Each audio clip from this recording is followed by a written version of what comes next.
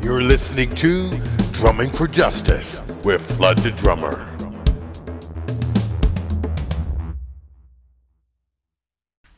Hello everybody, I'm Flood the Drummer. Thanks for making time to listen to Drumming for Justice. It's Wednesday, June 13th, and this is the AM News Aggregator, where I drum up the top stories you need to know to be informed and engaged.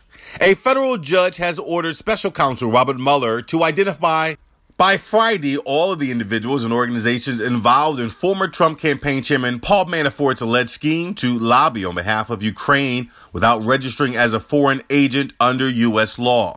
Among the people Mueller will be required to identify to the defense are top European former politicians who took part in the influence campaign, as well as others whose testimony Manafort has been accused of trying to influence in recent months.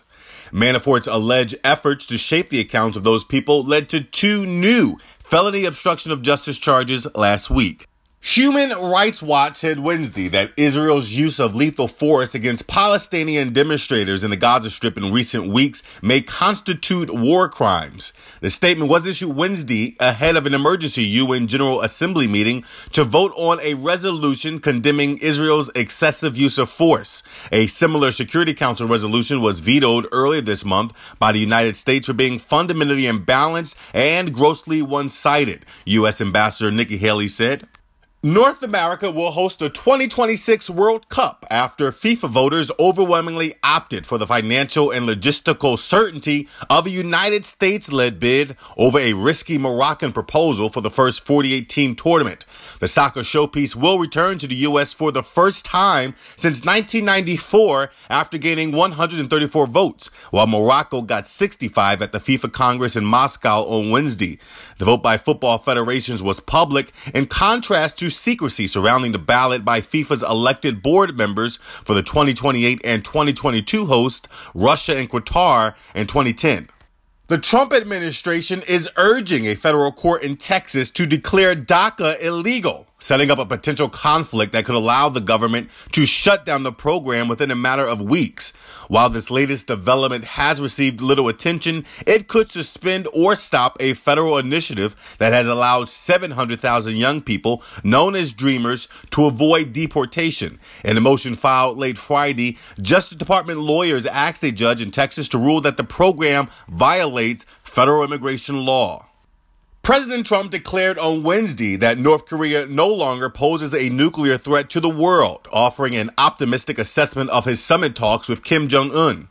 Trump made the declaration in a pair of tweets as he arrived back to Washington from Singapore, where he met with Kim for the first ever talks between a sitting U.S. president and a North Korean premier.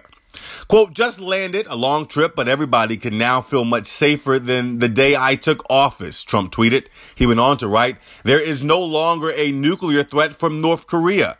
Meeting with Kim Jong-un was an interesting and very positive experience. North Korea has great potential for the future.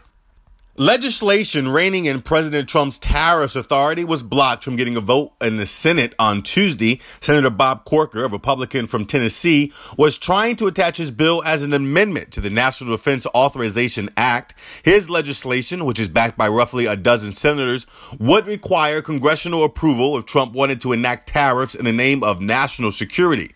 Corker tried to bring up his bill and schedule a vote, but was blocked by GOP Senator James Info from Oklahoma, who is managing the defense bill for Republicans.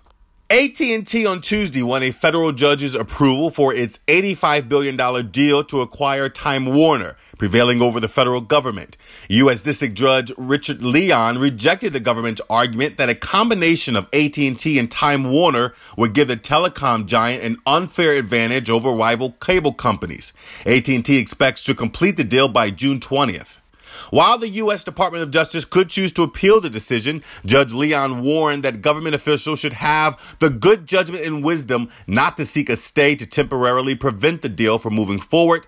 The judge added that a stay would be a burden to AT&T, which has paid billions in its legal defense of the deal. And finally, shares in ZTE plunged more than 40% on Wednesday as the Chinese tech company reels from a crippling U.S. ban on the supply of crucial parts. The sharp drop wiped billions of dollars off the company's market value. The Hong Kong-listed stock of ZTE, which makes smartphones and other telecommunications equipment, has been suspended for the past 8 weeks after the U.S. Commerce Department blocked American firms from selling parts or providing services to the company.